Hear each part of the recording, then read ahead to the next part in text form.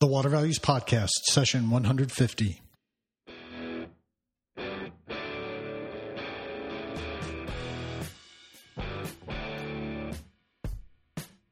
Welcome to the Water Values Podcast. This is the podcast dedicated to water utilities, resources, treatment, reuse, and all things water. Now here's your host, Dave McGimsey. Hello and welcome to another session of the Water Values Podcast. As my daughter Sarah said, my name is Dave McGimsey, and thanks so much for joining me. Hope you're all having a great start to summer. I'm about to enjoy a little bit of summer too, so I'm going to be taking July off. So no podcasts after this one until August. So enjoy this one. It's a great opportunity to catch up on some back podcasts to the extent you may have missed a couple. Before we get into this great interview, today's a fantastic interview. Manny Teodoro, associate professor at Texas A&M, who we're going to speak with about on water governance, decoupling, and a lot of other issues. I mean, he explains it very well. You're going to love this interview with Manny. But before we get to that, just like always, a little bit of housekeeping. We picked up another 5-star rating on Apple Podcasts, so thank you very much for that. And again, we'll go back through some of these international reviews that were left on Apple Podcasts that I just found out about. Again, these are on chartable.com. Ian_Rock Soup via Apple Podcasts Canada says, love the podcast and the diversity of interviews. I work in one small piece of the water industry and like hearing about the many different things other people are doing. Great content. Please turn up the volume.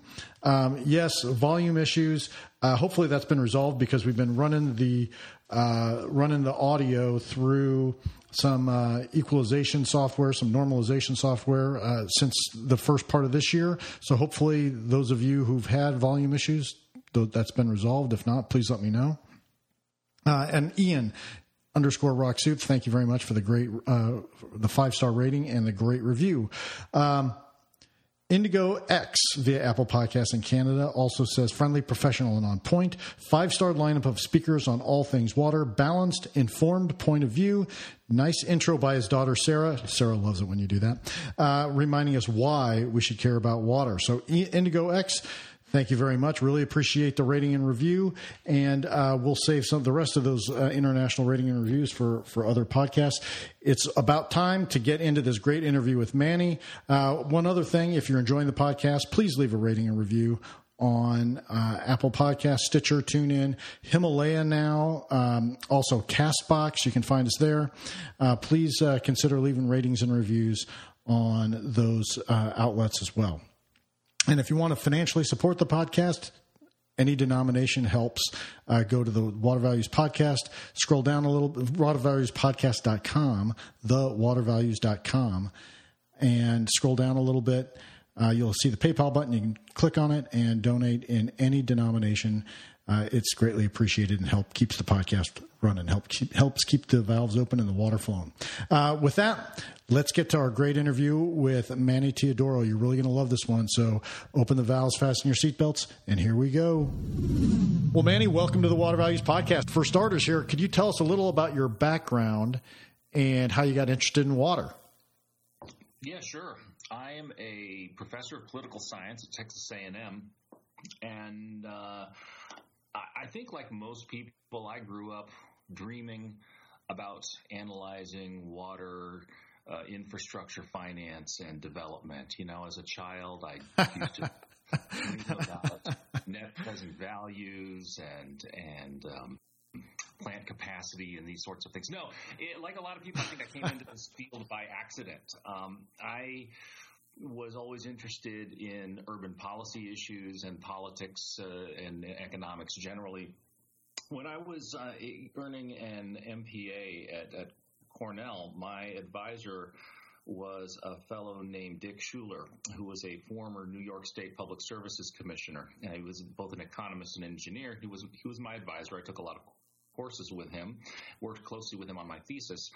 And every example that he used in the courses that he led were utilities. And so I learned a lot about utilities from Professor Schuler, who just passed away earlier this year. He sort of got me into utilities. When I finished my MPA, I was looking for a job, and I ended up working with a consulting firm in the Pacific Northwest that did water utility finance work. And so I really kind of got hooked into it that way. And the more I got involved in the water sector, the more fascinated I was with it. I think it's just such an interesting, vibrant, and terribly, terribly important field. I sort of stuck with it my whole career, even as I continued to work on other areas of politics, policy, and administration. I've always come back to water, water, sewer, stormwater. The whole issue, a whole set of issues are just so important and so interesting, a fruitful field of study and a place where I feel like work really matters.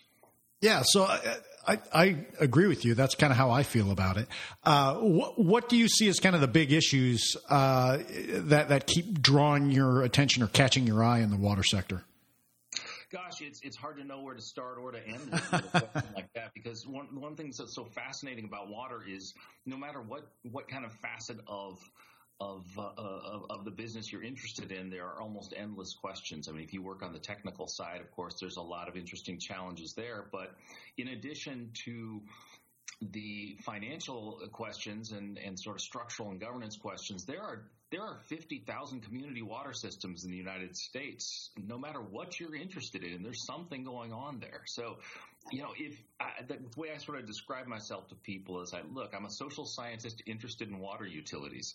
If it's economics, if it's finance, if it's public opinion, if it's public perceptions, if it's governance, if it's any of these questions are interesting to me, and I'm sort of willing to take any analytical or theoretical approach to the study of these issues.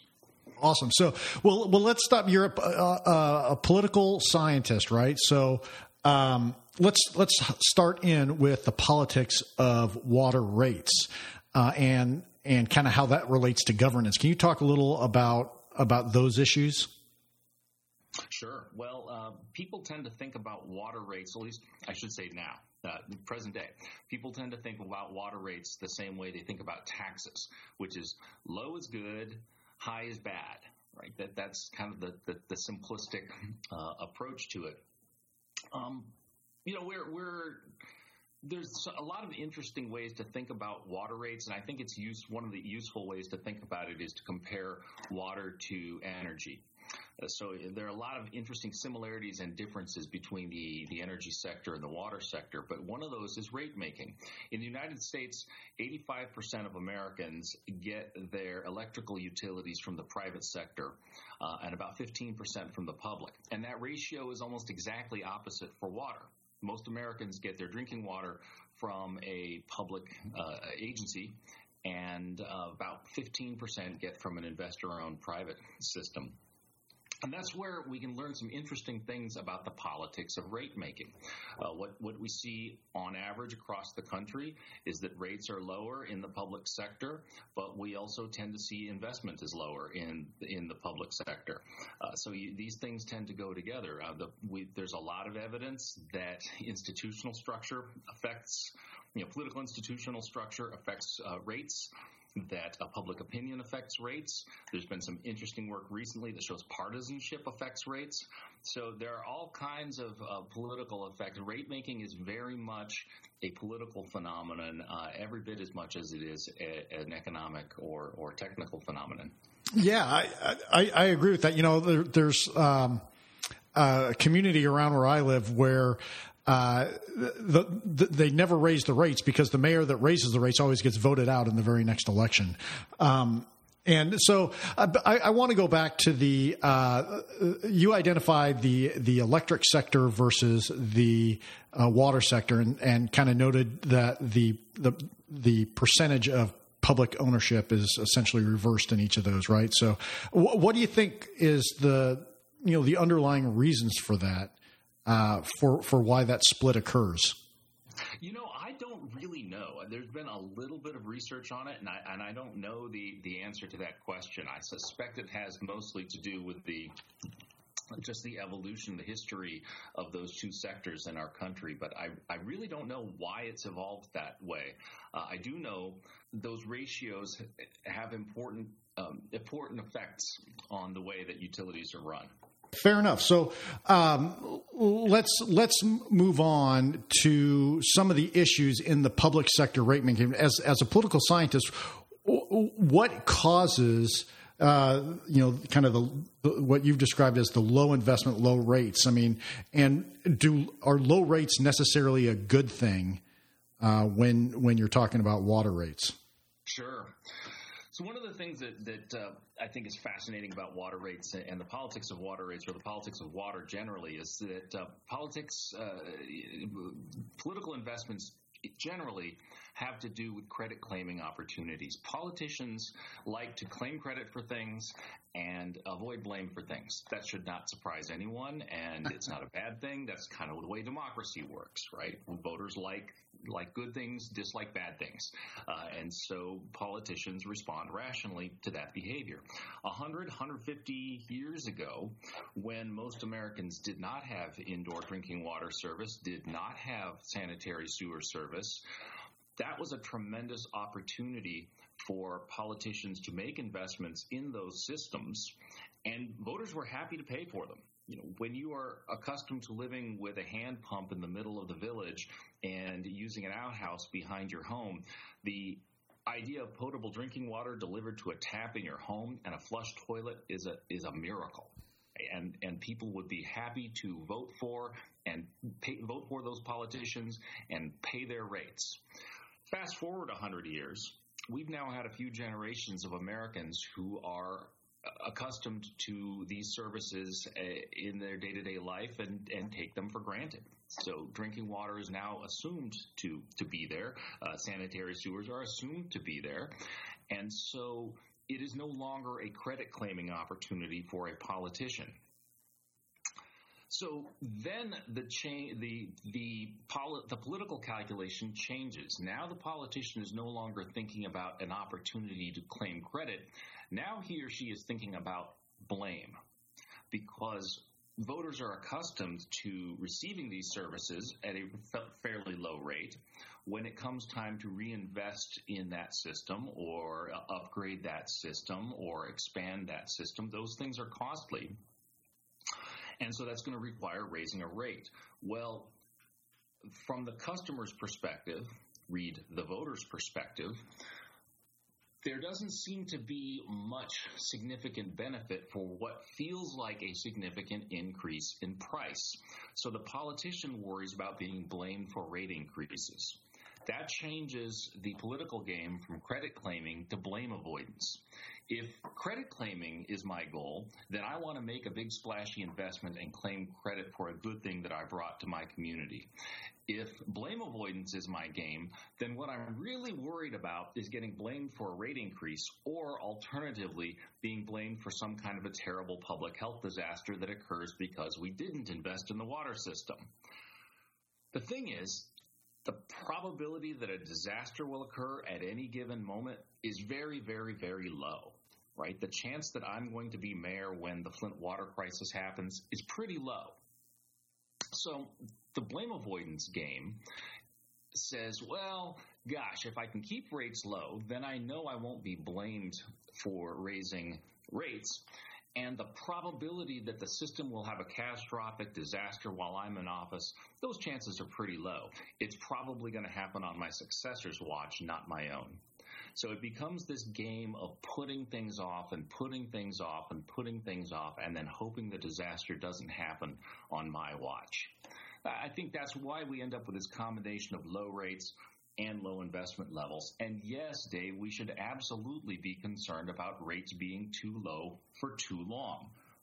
When I used to be a full-time rate consultant, I used to hear politicians brag about not raising their rates. Our rates haven't gone up in 10 years, they'd say, like that was a good thing. And sure, it would be a good thing if you were managing to maintain quality and adequate investment levels for that entire 10 years, but the odds are that you probably weren't doing that. So, yeah, we should be just as concerned about rates staying too low for too long as we are about rates going too high. Sure. Where do you see the tipping point? When are customers going to realize that, hey, we need to invest in our systems in order to have safe, clean drinking water? Because we have seen some of these disasters. We've seen Flint. We've seen the one in Ohio.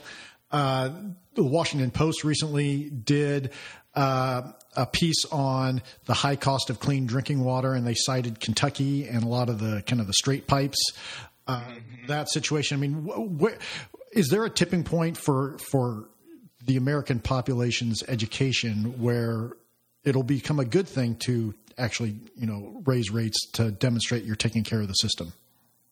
Yeah, so I suspect such a point exists. We don't have the data right now to identify what that point is. However, I do think that the key to improving public investments in water infrastructure is turning it into a credit claiming opportunity again. We need to find ways to make it possible for politicians to see a direct connection between the rate increase and some good that they're providing for the public. So we need to find ways to show that a dollar spent on infrastructure equals some improvement in people's lives, either because we've got an improved environmental quality, maybe people aren't getting as sick as often, maybe people, so that translates into fewer days missed from school and work. Maybe it's a way of showing that we improve economic performance. There are a lot of things that we can do to show the benefits. And so rate increases are not always framed in terms of bad things that are happening to customers, but rather good things that local governments are doing for customers. Sure. I agree with that. I think it's really hard, though, to engage in that educational exercise with your customers, because it takes a lot more effort. And I think the option of, as you indicated, blame avoidance becomes it's just the path of least resistance almost. Of course, and that's why we need to have investments in research on some of these things. I don't think we invest enough in, of course, I have an interest in saying we don't invest enough in the social science of water, but we really don't invest enough in the social science of water. Look, we need to be able to trace the relationships between the political decisions that drive investments and the outcomes for public health and economic growth. Right? If we can do those things, now we have an opportunity to turn an investment decision into a credit claiming opportunity for a politician. Right. So we've covered this pretty well, I think, in the time we've allotted to it on public versus private, public sector, blame avoidance versus credit claiming.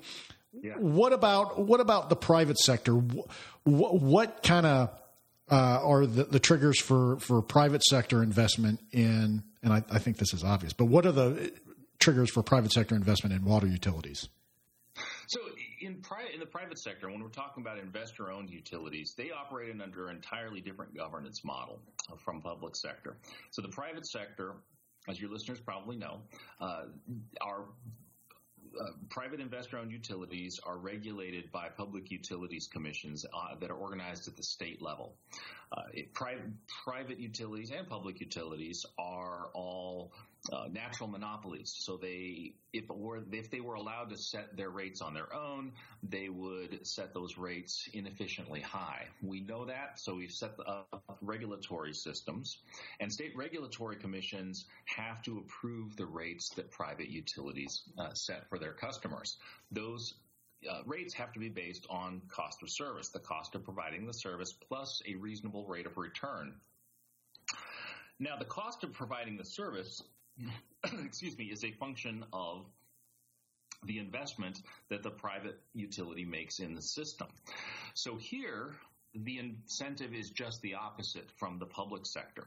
If in the public sector, the incentive is to put off investments, in the private sector, the general incentive is to invest. So invest more in the system. The more you invest in the system, the higher your rate base is, the more you can charge your customers, and the more revenue you bring in. It's easier to grow, right? That's the incentive for the private sector. And so in a lot of cases, what the public utilities commissions are doing is guarding against inefficient overinvestment. So if there's a perverse incentive in the public sector to underinvest, the perverse incentive in the private sector is to overinvest. So they invest, in some senses, there's a danger that they're going to invest too much. So one of the reasons we have these public utilities commissions is that the utilities commission can scrutinize those investments and say, hey, I don't know that you really need that triple redundant system. Maybe a double redundant system would be fine. That's the sort of decision that a public utilities commission will make. As a consequence, private sector rates on average are higher. Those prices are higher. On the other hand, they also have a significantly better regulatory compliance record, and that's just got to be a function of these investments at some level. Yeah. So there's been a lot of talk about private sector, privatization of utilities. There's been a number of examples, especially in states with fair market value legislation. And do you see fair market value legislation? Could you, first off, I think we ought to describe what fair market value legislation is. Can you kind of run through that real quick? You're probably more qualified to do that than I.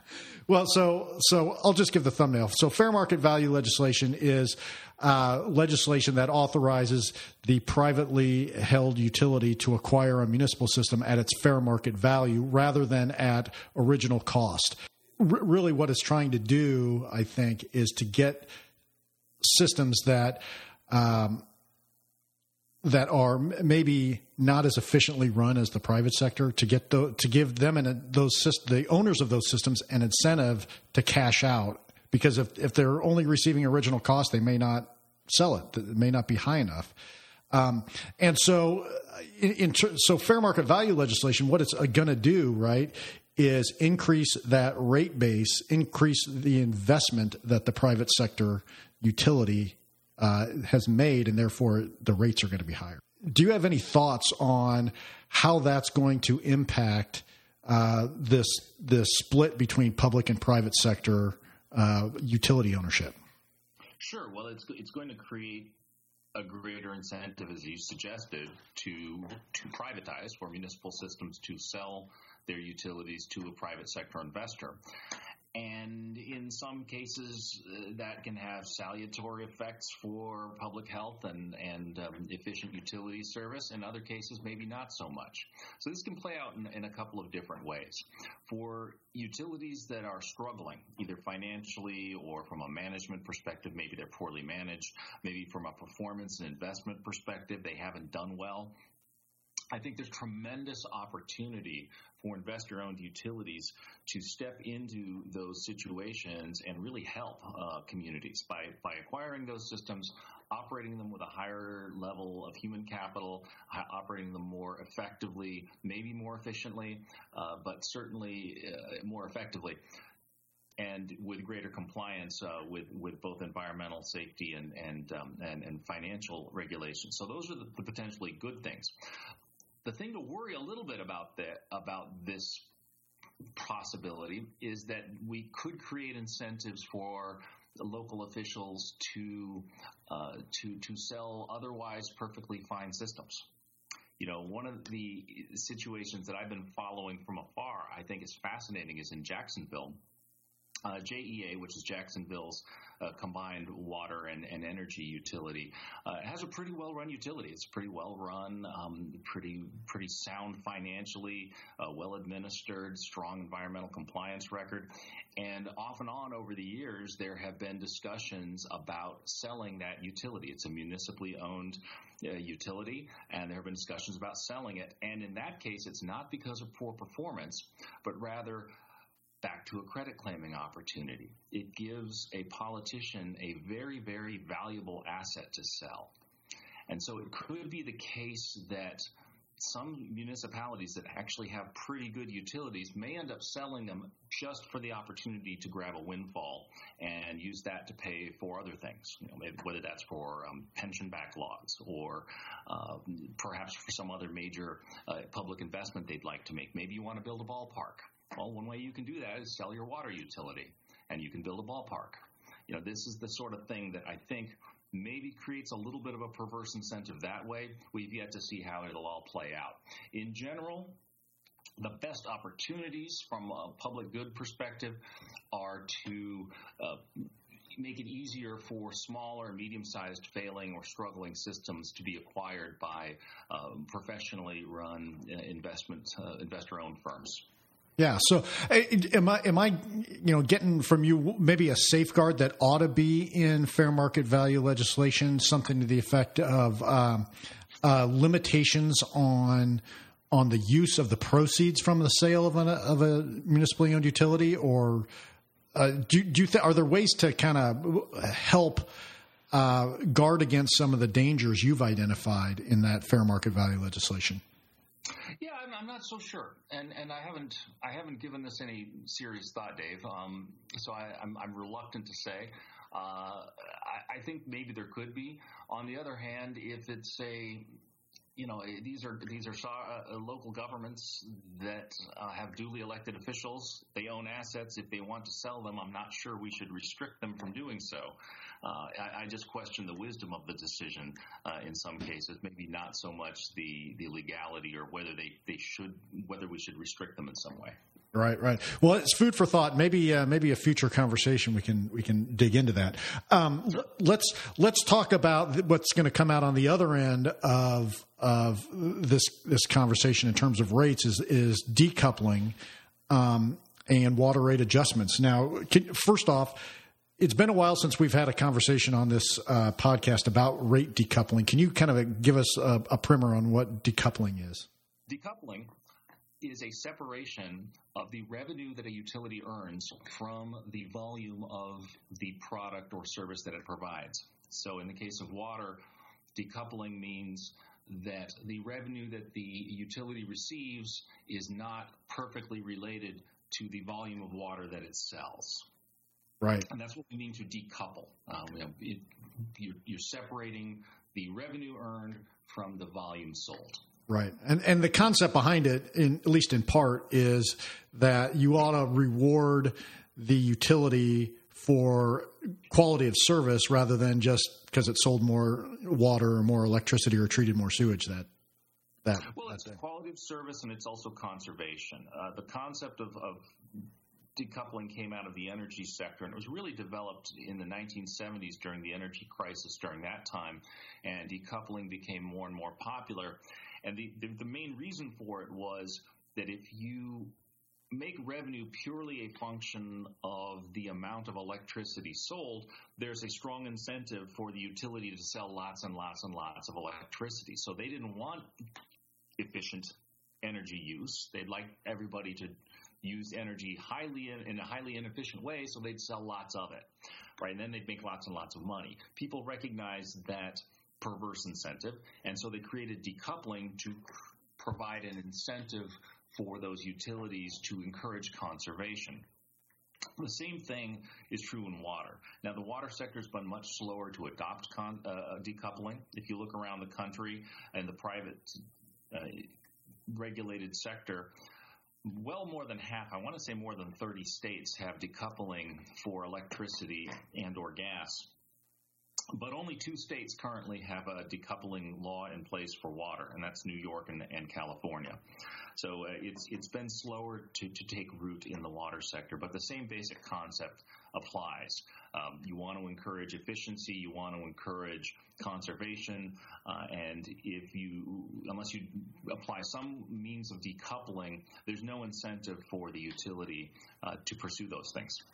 Okay, terrific. So can you speak a little in terms of how a decoupling rate mechanism would be implemented or how it works? Sure. Well, the best example is California, because as I said, it's one of 2 states that applies it. So the way it works is that this only applies, by the way, to investor-owned utilities.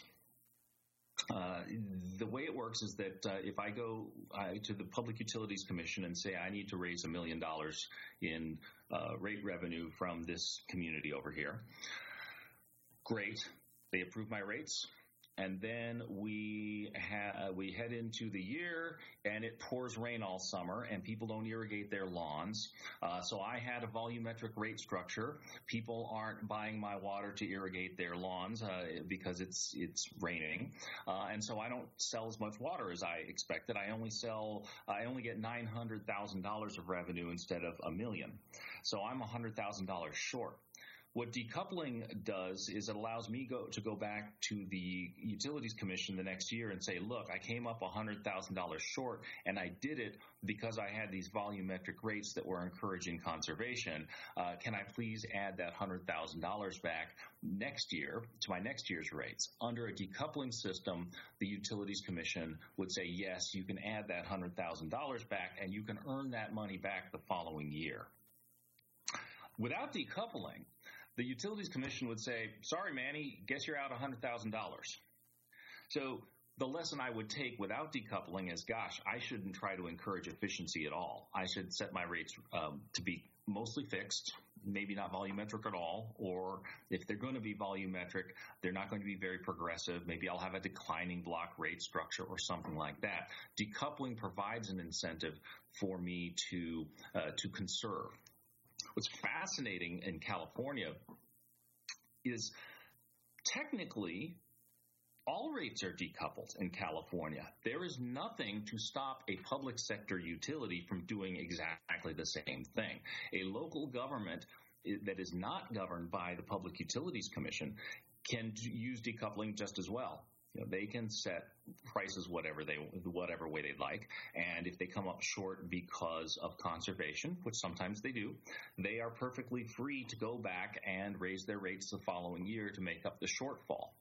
The fascinating thing in California is that the private sector has been consistently more conservative with water than the public sector. And I put that mostly to decoupling, because in the public sector, even though they're technically able to do so, it's politically very costly to do so. Right. And so, that's one of the things in terms of conservation rates that there was a consultant I used to work with who always said, you need to be careful with conservation rates because they might work.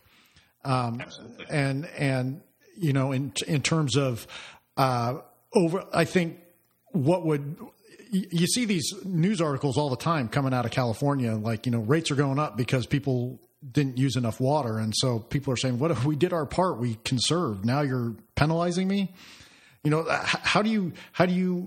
What are the strategies for dealing with that kind of blame avoidance, credit claiming paradigm that you kind of indicated earlier in terms of conservation? Yeah, well, one approach is to privatize your utility, because state utilities commissioners are not as sensitive to political complaints and public complaints. That's a little bit facetious, but not really. I mean, it's not a coincidence that we see better conservation outcomes in the private sector.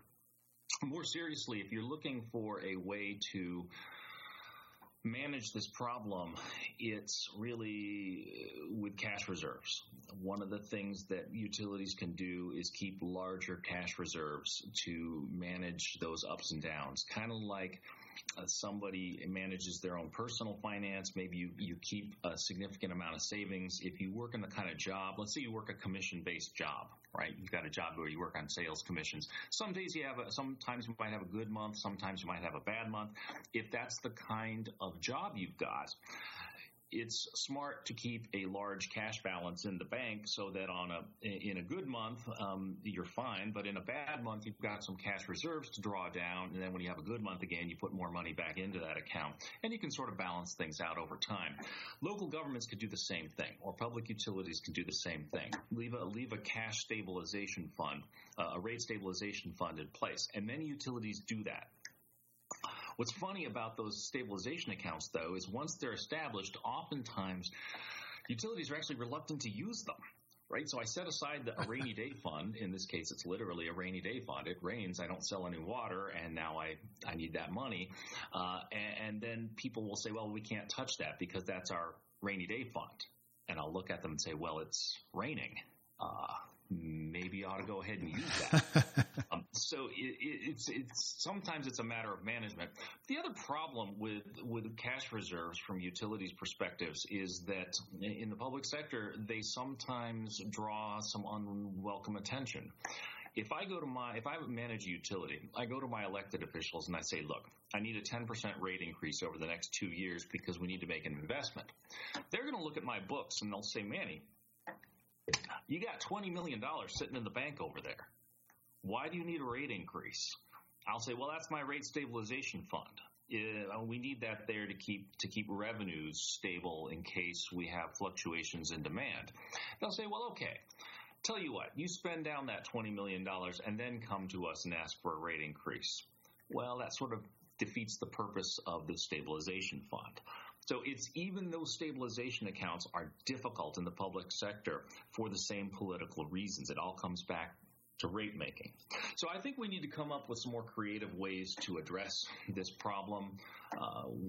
The water sector has been slow to adopt things like weather insurance. I think that's an interesting possibility that has been used in the energy sector for a long time.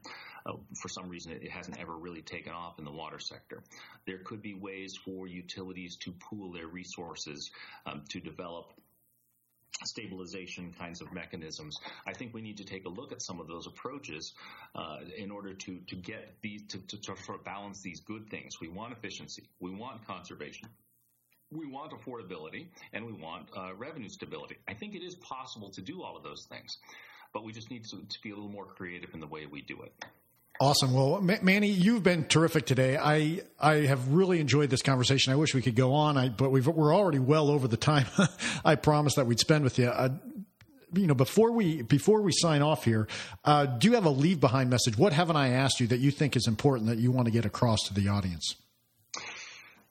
I think I'd say that we're really in an unusual moment.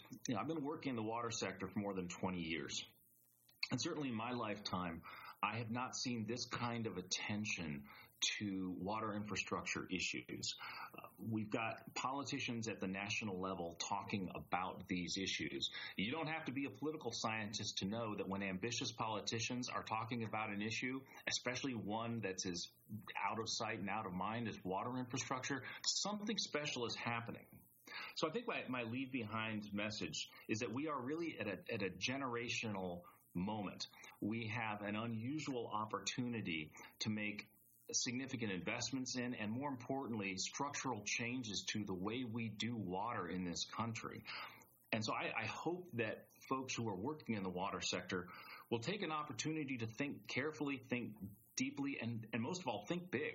Think about what it is that we want to do, because opportunities like this don't come along very often. The last one was in the early 70s.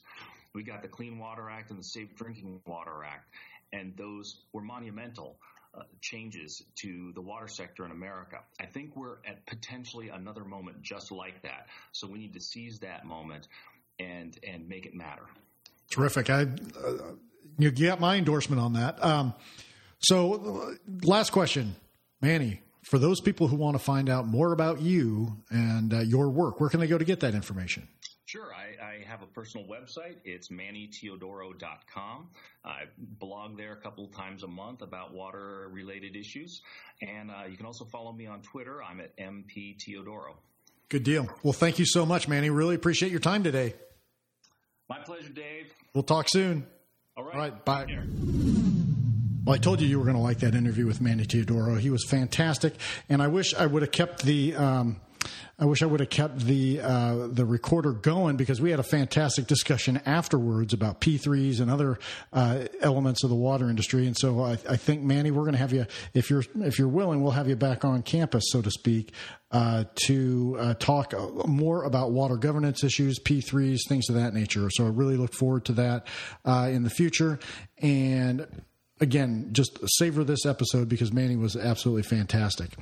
Well, I want to know what you found interesting about this article. Please leave me a note on the comment on the show notes. You can find that at thewatervalues.com/pod150. That's POD 150.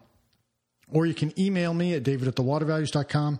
You can tweet at me at my handle, which is at DTM1993. And you can tweet about the podcast using the hashtag watervalues. And again, please do me a favor. Please rate, review the podcast on whatever podcast directory you're using, whether that's Apple Podcasts, Stitcher, TuneIn, Himalaya, CastBox, whatever you're listening on. Please consider leaving a rating and review. It's just a great way for people to find out about the podcast. And you can sign up for the Water Values newsletter at thewatervalues.com. You can also go to LinkedIn and join the LinkedIn group. I really haven't publicized that, but I noticed that people are starting to join that. So thank you much for that. Well, again, a reminder, I will not be podcasting in July. So look for the next episode to drop first Tuesday of August. So thank you for listening. Really appreciate it. Hope you all have a wonderful summer. In closing, please remember to keep the core message of the Water Values podcast in mind as you go about your daily business. Water is our most valuable resource, so please join me by going out into the world and acting like it.